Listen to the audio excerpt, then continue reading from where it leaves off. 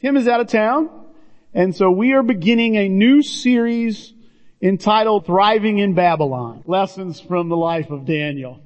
And Alan and I are going to be doing this. I guess I'm going to be doing all but one of them, and Alan is going to be speaking next week because my wife and I are going to be out of town again. And so I encourage you all to be here. Tim will be getting a brief break for the next 5 or 6 weeks. I believe he'll be back, if not the first week in November, the 2nd, or whenever I can get him to take it back. He tends to enjoy it when we give him a break, you know. Give it 2 more weeks. But that's quite all right. But, guys, we recently got done looking at the life of Joseph. And Tim had several lessons on that, and very good. We got very good response from that. And, as we were just talking about doing this thriving in Babylon came up. I don't remember if you brought it up, Alan, or if I did. I think I brought up Daniel and you brought up thriving in Babylon. And, I want to give one quick disclaimer, to this series of lessons is that it is about the life of Daniel, not about the book of Daniel. Okay? Now it's true that 99.9% of what we know about Daniel comes out of the book of Daniel. But there's some things in there, specifically the prophecies. We're not going to be delving deep into those. Okay? We just believe there's another time and a place for those. Not afraid of talking about those at all. But we're not going to do that here on Sunday morning. Alan is going to be speaking next week, and referencing these prophecies and talking about how God and heaven influence what goes on here on earth. And I'm excited about the lesson. I encourage you all to be here for that one. And we're going to be looking at this. But guys, the book of Daniel, most of us are familiar with stories from the book of Daniel. Okay, there's 3 stories in particular that I bet the majority of the people in this room are familiar with. The very first one is is in chapter 1, where Daniel is brought into King Nebuchadnezzar's service as an exile from Jerusalem, one of the Jewish exiles. And he's put into the king's service, and he refuses to eat the king's food because he believes he is defiling himself, and God would not be happy with him about that. And he makes a pact with the guy in charge, saying, hey, feed us all just vegetables and water, and see how we look. And that worked out. And the other story you're familiar with is the story of Shadrach, Meshach, and Abednego, and the fiery furnace, where they refused to bow down to the image of gold, and as a result they were thrown into the fiery furnace, and God rescued them from the fiery furnace. They lived. Okay, they did not even smell of smoke. Their hair was not singed. And it was a really cool story. The third story is about Daniel in the lion's den, and about where Daniel,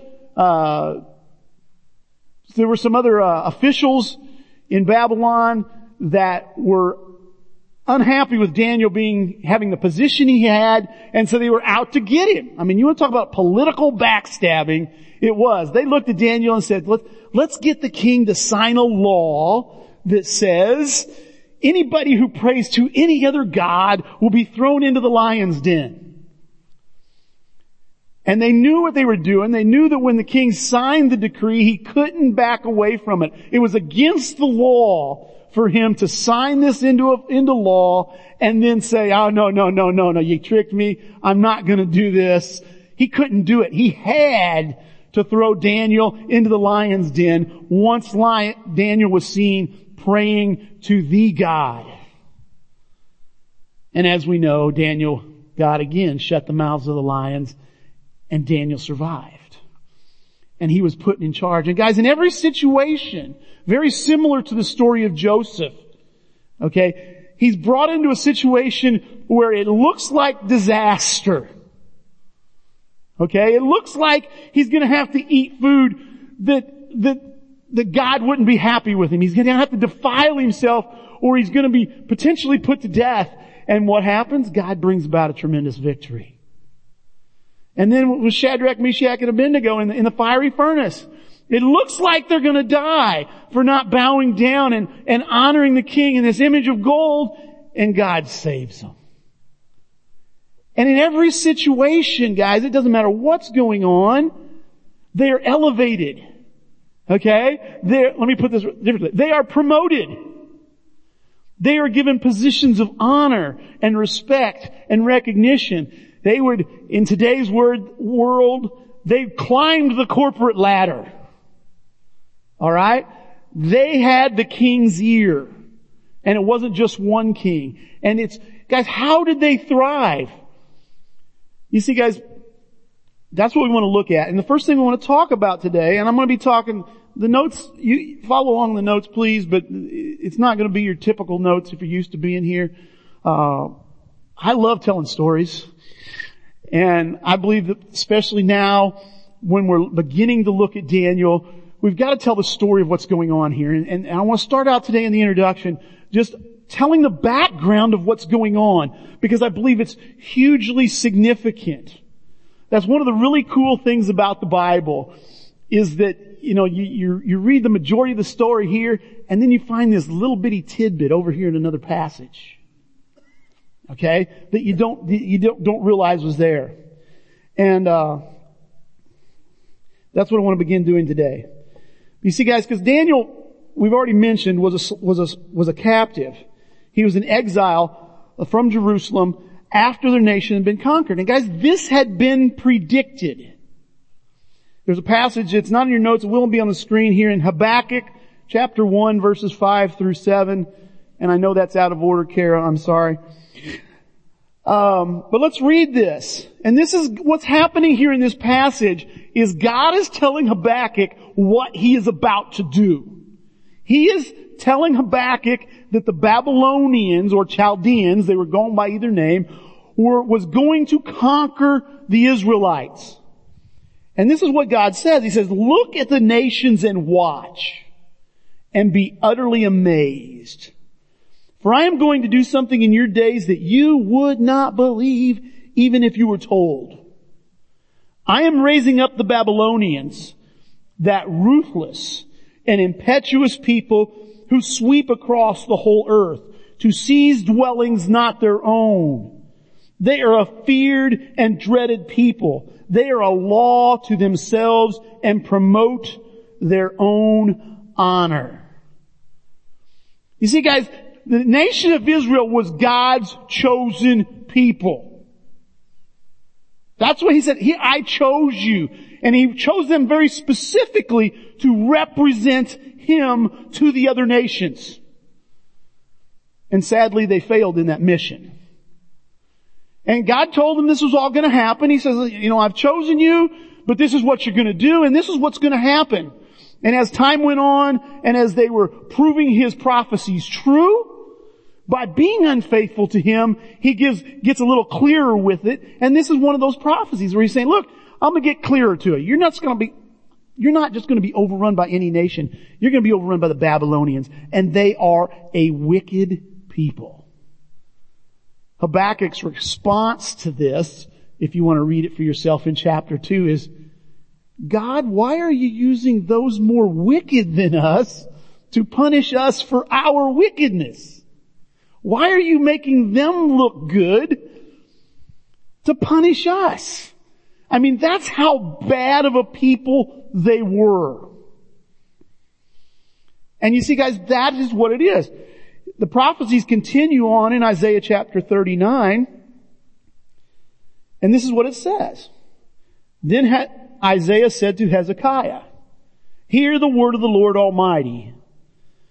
The time will surely come when everything in your palace and all that your predecessors have stored up until this day will be carried off to Babylon. Nothing will be left, says the Lord.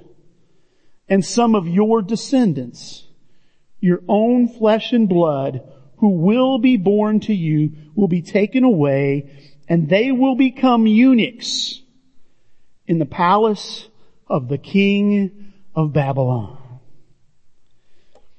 You see, folks, this is what the book of Daniel begins as a fulfillment of these prophecies. Israel has been conquered by Babylon. Captives have been exiled to Babylon, including some of the royal family. And it appears that Daniel was one of those. It's a strong possibility that he was a member of the royal family. And you see this is how the book of Daniel opens up.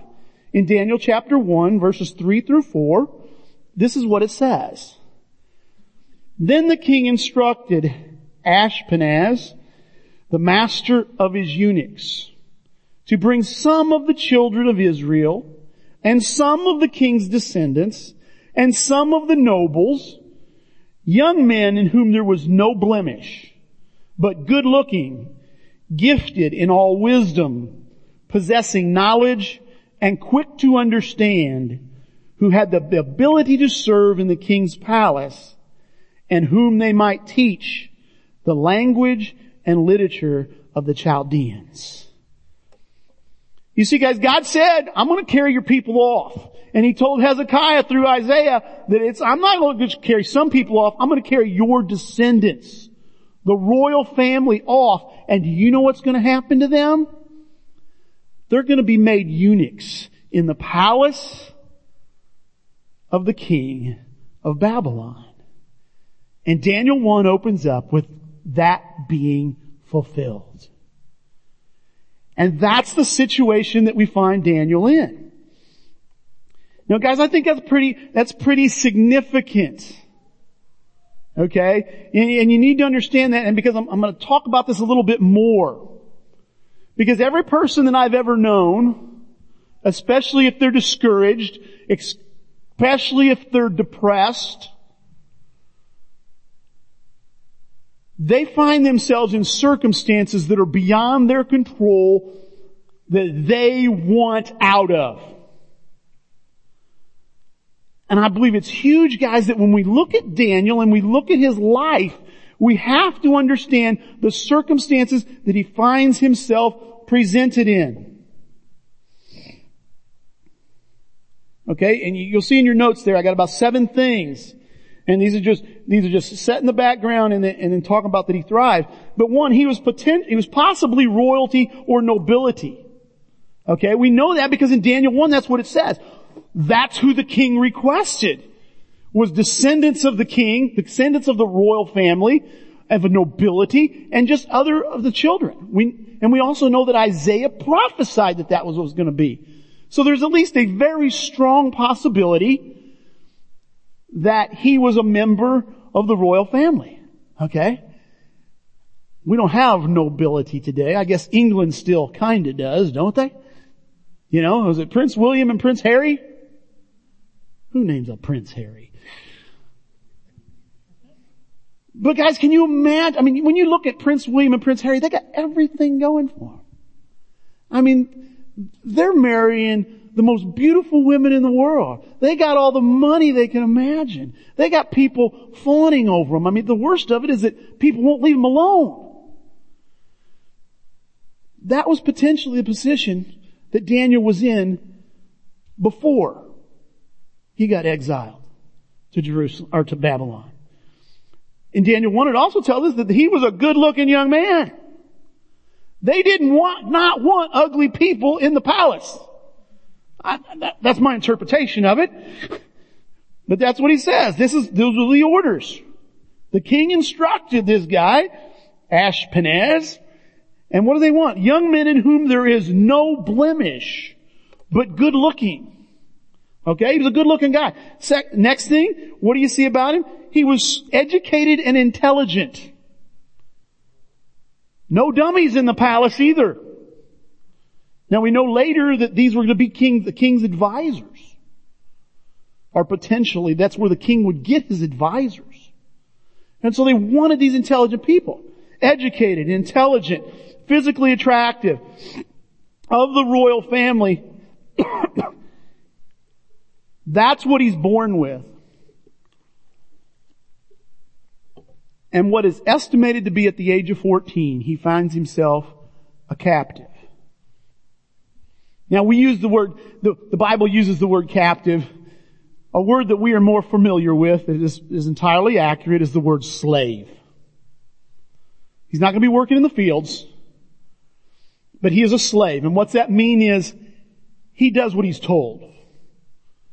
He does not have freedoms, does not have liberties that everybody else has. Guys, the next thing you see there, and again, at the age of 14, is that he was a eunuch. Okay, and I've got on the notes castrated because I don't want to hide behind the word eunuch. I want us to understand the reality of the situation there. That means in all likelihood, he would never marry. And if he did, he would never have children. Okay?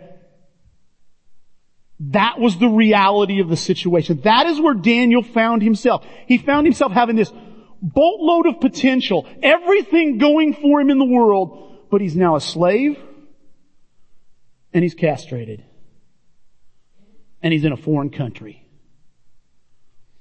And you see, guys, that's a weird combination. That's an odd combination, but I believe that that's what most of us end up with ourselves. Everyone in this room has some talent. We may not describe ourselves as nobility. I don't. We might not describe ourselves as good looking. I don't. Okay?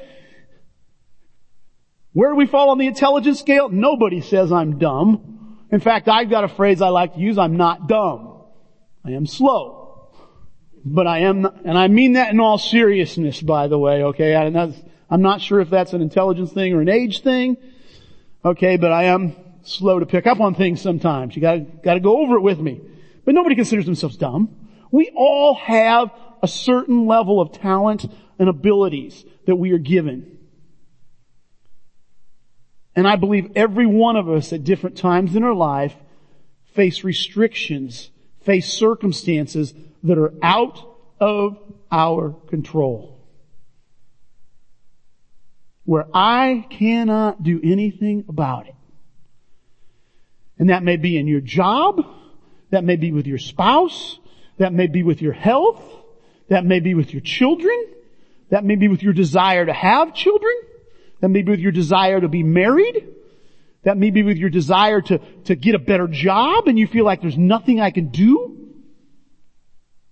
I believe that every one of us faces these things. And guys, the book of Daniel is so cool because Daniel dealt with these things and he was successful. As we're going to read about as we go on. Does any of that sound familiar to you? Does anybody, you ever feel out of control? Things that you can't do anything about.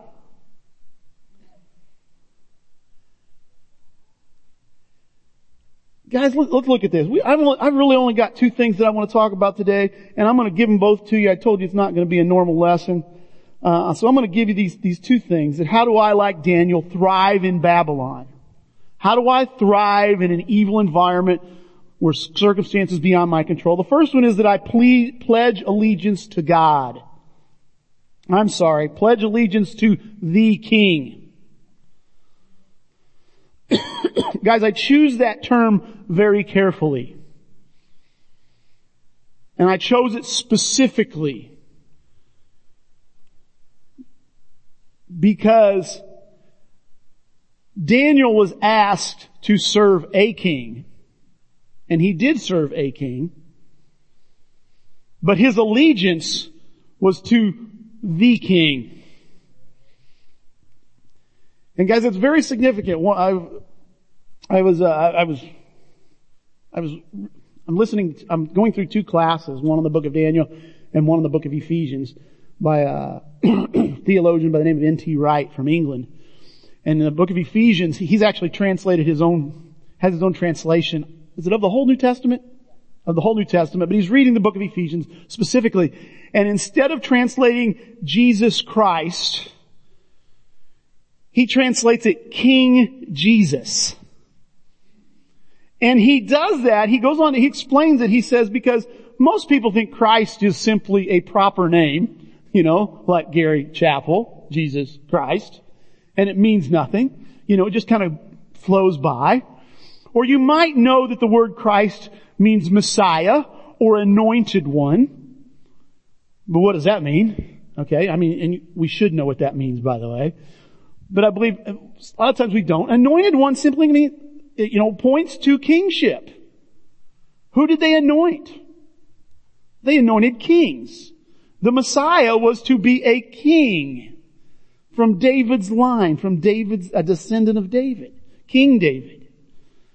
And guys, I think too many times we don't think of and celebrate the fact that Jesus is a king. And we forget the fact that we are a part of something called the kingdom of God. And so guys, we are going to have to pledge allegiance to the King. So many times, I believe we are more religious than we are allegiant to the King. You know what I'm saying? We go to church, we check off our boxes, we go to church, fill out a prayer card, don't do the bad things, alright, don't steal, we work and go to work, pay our bills, feed our children, clothe our children, educate our children. And we think everything's, good, and we're just religious. We just check off boxes. But we don't really go through life going, I'm a servant of the King. And I'm to do what pleases the King in my life, not just try to check off the right boxes. And so guys, that's what it is. Look at here in Daniel chapter 1 and verse 8. This is very clear. Now I want to say something very clear, and I'll get into this in a little bit more. But when I'm talking about pledging allegiance, I'm not talking about a creed that we all recite. Okay, I encourage you to have a personal creed about your faith. But it's not something you go through in a rote kind of a way, or just, I've memorized it, or I recite it like a prayer that's repeated. Okay?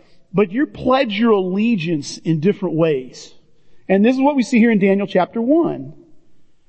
It says, but Daniel resolved not to defile himself with the royal food and wine. And he asked the chief official for permission not to defile himself in this way. See guys, the king isn't mentioned there. God isn't mentioned there, at least not in this recording of what happened. But it says that Daniel resolved not to defile himself. You see guys, when you've pledged allegiance to the King, you've resolved about how you're going to live. And that doesn't depend upon what somebody else does or what circumstances hopefully come up for you in your life. You resolve that you are going to live for the King. And that's what we see, one of the first opening passages about Daniel. The first things we learn about him is that he was resolved to satisfy the desires of the King. You go on down in the next passage, on down in Daniel chapter 1, and this is what it says. To these 4 young men God gave knowledge, an understanding of all kinds of literature and learning. And Daniel could understand visions and dreams of all kinds.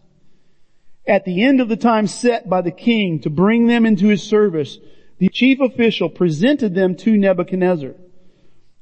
The king talked with them, and he found none equal to Daniel, Hananiah, Mishael, and Azariah. So they entered the king's service. In every matter of wisdom and understanding about which the king questioned them, he found them 10 times better than all the magicians and enchanters in his whole kingdom. So you guys, here's the deal. The world has a level of wisdom. God has a level of wisdom that far exceeds them all. And when Daniel, after he had pledged allegiance to the king, was the result. He thrived. He didn't just survive in Babylon. He thrived in Babylon. And I meant to use that phrase earlier because how many of us really just want to survive? Okay? I remember one time in my struggle with depression, my wife asked me something about, how are you doing? And I says, I'm surviving. And she goes, is that all? Is that all you can say? You're surviving? At the moment, that was all I could say. God does not intend for us to survive. God intends for us to thrive. Okay? Guys, look at this next passage when you look at Daniel. This is in chapter 6 of Daniel. This is the story of him in the lion's den, and I'll repeat some of this now just for reference. But there were other officials who were jealous of Daniel, didn't like the fact that he was in the position of power and influence that he was. And so they tricked the king into signing into law that anybody who prayed to any other god besides their God would be thrown into the lion's den. And Daniel does it, as you're going to read here. It says, now when Daniel knew that the document was signed, he entered his house. Now in his roof chamber, he had windows open toward Jerusalem. And he continued kneeling on his knees 3 times a day, praying and giving thanks before his God, as he had been doing previously. The king gave orders, and Daniel was brought in and cast into the lion's den. Watch what the king has to say. Like I told you, the king was not happy about having to do this.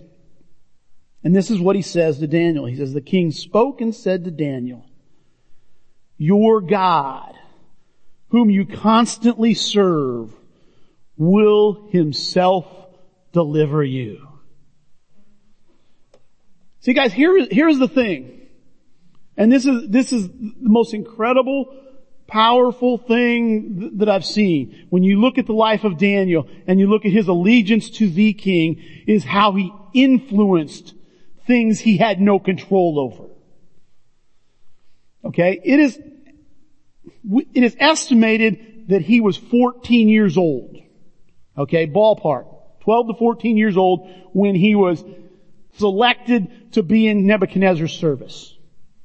Alright? Now, the lion's den, though if you've been to Sunday school as a child, saw a young man being thrown into the lion's den most likely, or was pictured that, or had the old flannel graphs? Flannel graphs. Remember those? I'm aging myself. You know, they showed a young man being thrown into the lion's den. The truth of the matter is, Daniel was most likely in his early 80s. Yeah, you gotta read your Bible close. It doesn't tell you that. It just tells you, we know that because, again, he's estimated his age. They talked about wanting young men. And then they know that began in Nebuchadnezzar's first year as king. And they go down and Nebuchadnezzar's gone and then his son, Belshazzar, is king. And then there's another king and then Cyrus is king. And they know from history how long each of these kings served. And so they estimate he was, one of the estimates saw 81 to 84 years old. Okay? Now what's amazing about this, let me go back to the beginning again. One of the first things they did after they selected Daniel was they changed his name. You remember that? Okay? They changed his name, in just a minute, I got this in my notes. They changed it from Daniel to Belshazzar, which means Bel, which was the name of one of their gods, protect the king. That's what Daniel's Babylonian given name means. Bel, protect the king. Or you want to say it another way, this God protect the king. You know what Daniel means? God is my judge. You see guys, a big difference there. They give him this name to try to assimilate him and to try to get him to be part of the Babylonian culture and to accept his role there as to help this false god support and protect the king. Why is it that 60 however many years later, he's still known as Daniel?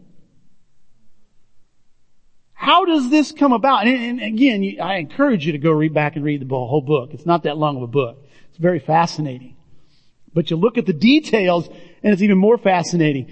And I believe it's chapter 4 or 5, Nebuchadnezzar's son, Belshazzar, is having a drunken party and a finger shows up writing letters on the wall. Okay, and they get a little freaked out by this fact. And Belshazzar's wife, the queen, shows up and says, hey, there's a guy that your dad had working for him in the kingdom, and his name's Daniel. He's also called Belshazzar, but he's known as Daniel. They give him this Babylonian name that's trying to assimilate him, and somehow it never takes. I don't know if every time somebody says, well, hey, Belshazzar, and he goes, call me Daniel, please. I don't know how that works. If he came before the king and the king says, who are you? And he says, I am Daniel, whom you call Belshazzar. But I'm Daniel. I don't know how that works, but we know that decades later he's known by Daniel. And not only is he known by Daniel, what does this king say here? Here in chapter 6, he says, the king spoke and said, your God, whom you constantly serve, will deliver you. And guys, what you see is him influencing factors he had no control over. He influenced the evil environment he was in to where he got respect. At one point in chapter 2, when he interprets Nebuchadnezzar's dream, Nebuchadnezzar says, hey, I don't want nobody praying to nobody but Daniel's God. Now that's what I call evangelism. Okay? And guys, it's all because of a very simple thing that Daniel did. He resolved that he was going to live his life in allegiance to the king. That was it. He wasn't going to just do it momentarily. He wasn't going to just do it once. I am told we had 3 baptisms this week. Is that correct? I believe that too. I was told it and I believe it. Hannah, is that correct? Come on, stand up. Malia? And the third is Jacoby, who is not here this morning. He actually attends another church. Thank you very much. Guys, what you have done is what most of us else in this room have already done. And what you did is you declared your allegiance to Jesus. Okay, you probably said, Jesus is my Lord, is the way you put it. Terminology is not nearly as important as the fact that you do it. I just want to tell you, that declaring your allegiance you're not done with. Okay? And neither are we. Alright? That's the sad truth, is that majority of people who claim the name of Christ think, well, I'm a Christian. Yeah, I was baptized. But they don't think a thing about what makes the king happy. Well, yeah, I go to church. Oh, but are you allegiant to the king? You see, in 1 Peter 3:15, it says it this way. It says, but in your hearts, set apart Christ Jesus as Lord. See, now he is speaking to people who have been baptized. He is speaking to people who have declared their allegiance to the king. And what is he telling them? Keep declaring your allegiance to the king. Set your heart on Jesus being Lord of every area of your life. Guys, I bring this up, and I'm just going to tell you this. I don't think it's safe to assume that everybody who says they're a Christian or anybody that goes to church is truly allegiant to Jesus. And I'll be the first to tell you that was me. Okay, I've been in church most of my life. I made a decision to accept Jesus as my Savior and Lord when I was 12 years old. And I can tell you I spent a large chunk of my life following rules, but allegiant to myself. And trying to shape my life to be what I want it to be. And it wasn't till I figured out that I really wasn't trying to satisfy Jesus did things change. And so guys, I just want to encourage you. I want to challenge you. I want to beg you. If you're not one who regularly acknowledges, at least to yourself, that Jesus is your King, is your Lord, and you are out to satisfy Him, and though it pains you, you don't care about your own life, I encourage you to begin doing that. Okay? And I'll encourage you to start today, alright? Let's have a little fun here. This afternoon we're having a celebration service. Is that correct? And we are going to, after the celebration service, watch a ball game. Is that correct? And the majority of the people in this room are allegiant to the Cardinals. Is that correct? Who are going to the playoffs, correct? Yes. Yes. And we have a few, I'm getting there, brother. I'm getting there. I'm getting there. You're proving my point, okay? Both of you. We have a few in the audience who I'm going to refer to are allegiant to the spoilers.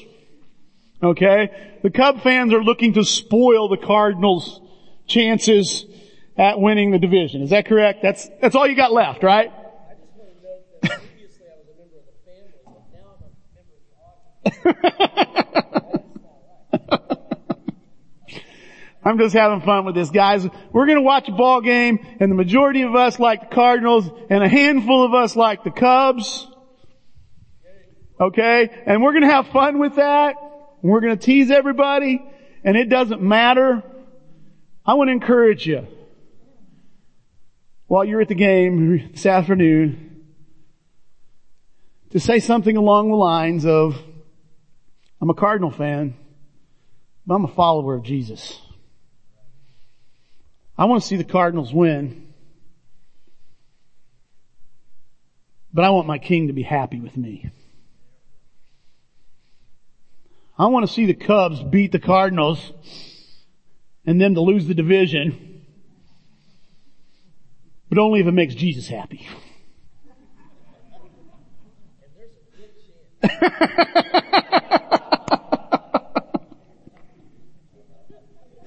Think the Cardinals are more like the Babylonians? Is that what you're telling me?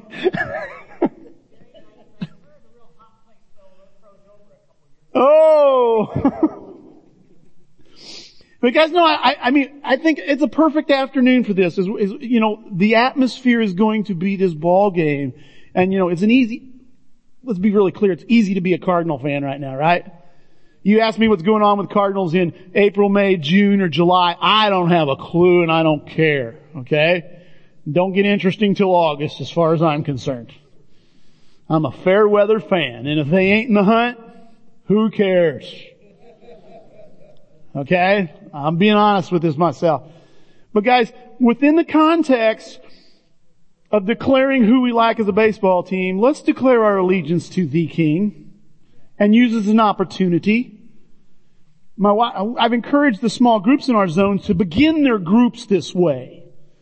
To come in and to remind themselves that we are a gathering of servants of the King.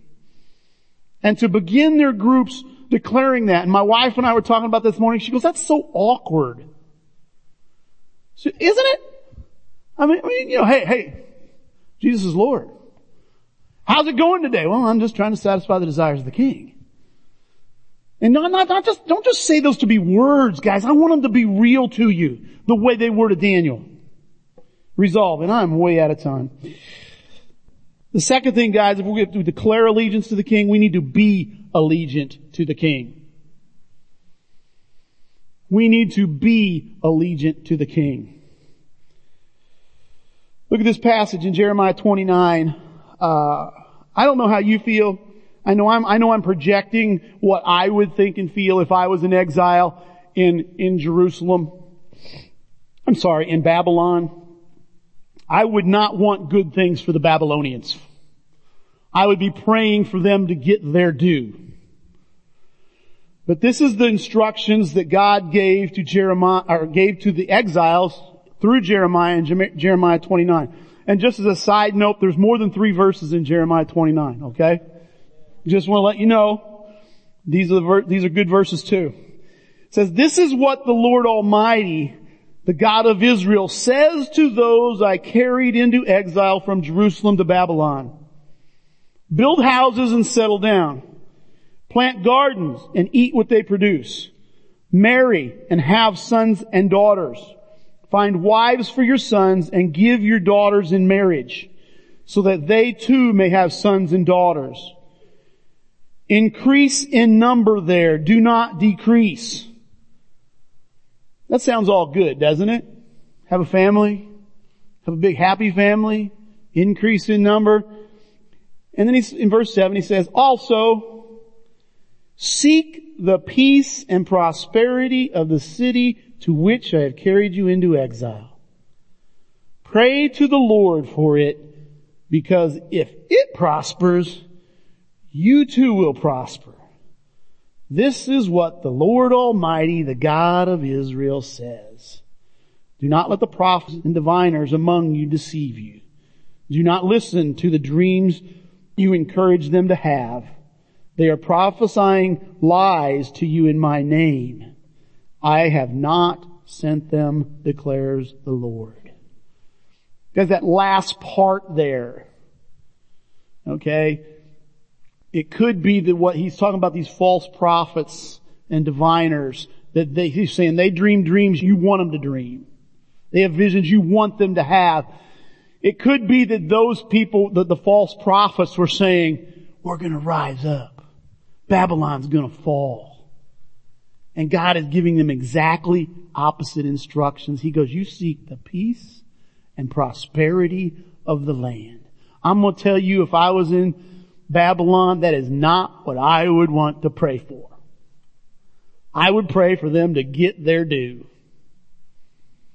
We already know how wicked and evil they were, and I said, God, you punished us, let them have it. And God says, that ain't what I want. And you see, guys, I bring this up because Daniel did this. Daniel worked for the peace and the prosperity of Babylon. And the question is, am I going to do that? And what part of following Jesus do you not like? See, guys, the truth of the matter is, as I said earlier, we're all going to face circumstances we don't like. God has given us instructions to deal with those circumstances that we may not like either.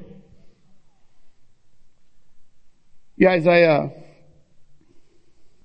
just this weekend, some of you know, some of you do not know, and hold your gasp for just a minute here, and you'll understand why in a minute. But Gina Law was diagnosed with stage 1 breast cancer. And I want to read to you a post that she made in her small group's chat after she let them know that this is what, oh gosh. Guys, I'm not choked up about her having cancer. I'm choked up at the faithfulness I'm about to read to you, okay? If I can read it. She says, I am doing fine with the news. I choose to be positive and focus on all the positives around me. I have an amazing God and trust in Him. He has set me up for overwhelming success and support. I have an amazing support system, work, home, church, and friends. God's got this. And He's got me. This is how we are going to fight this. Love you all. And there's several responses, but I'm going to read one response that I believe just says it all. And this is from J. for Alford, and it says, "Love you, friend, and I love your example of faith." Guys, I am moved by that. Because I see a husband and wife who are facing circumstances out of their control, and they're going, "I'm going to let the King take this." And you see, guys, when I first heard about it and the possibility and, before the biopsy and all that, and we prayed with them, we prayed for two things. We prayed, number one, God, take it away. That's our first prayer. We want it gone. You have the power to do it. We're asking you for it. We're all in agreement here. We want it gone. And if it does not happen, if that's not your will, we pray you help Jason and Gina deal with this faithfully. You see, guys, that's how you live in allegiance to the King.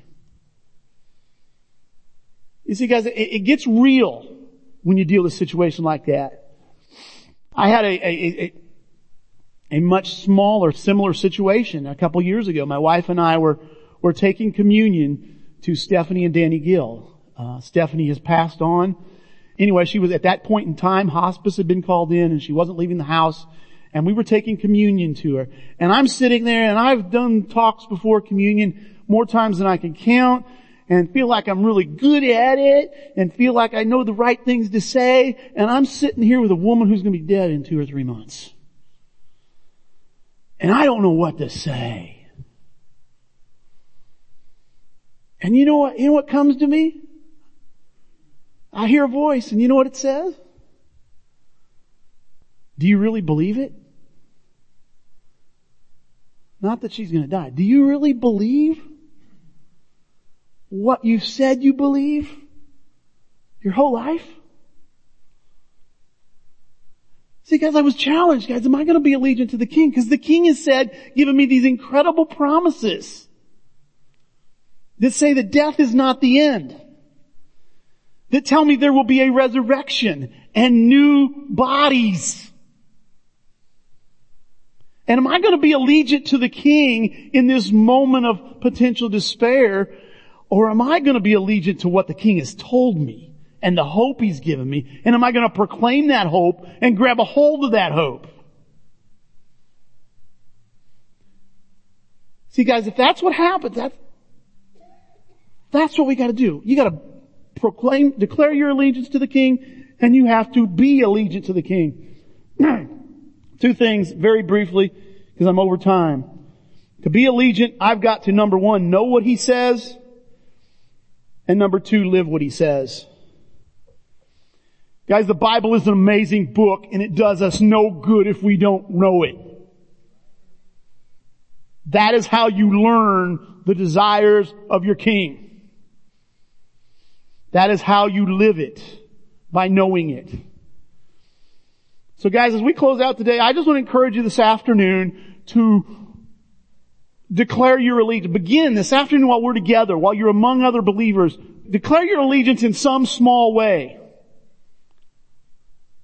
However the Spirit moves you. I'm not going to give you the words to say, but declare to somebody else that you want to make the King happy and you want to satisfy His desires. Let's pray and we'll sing. Father, it is an amazing life. And Father, today is a special day for me because I just feel so much in the presence of so many people who are desiring to be faithful to You and who are living to be faithful to You. And Father, this morning that group in my mind is led by Jason and Gina. Father, I want nothing more than to live the rest of my life to satisfy Your desires. I'm far from perfect at that, Father. But it feels so good when I know I'm satisfying You. Father, it feels so good to know that You're in control. And Father, I want to trust You. Father, I want this group of believers that call themselves the Greater Alton Church to be known as faithful people. And to be known as people who are serving the King and are denying their own lives. Father, I pray for that. And I ask you to help us to do that. And it's in Jesus' name that we pray. Amen.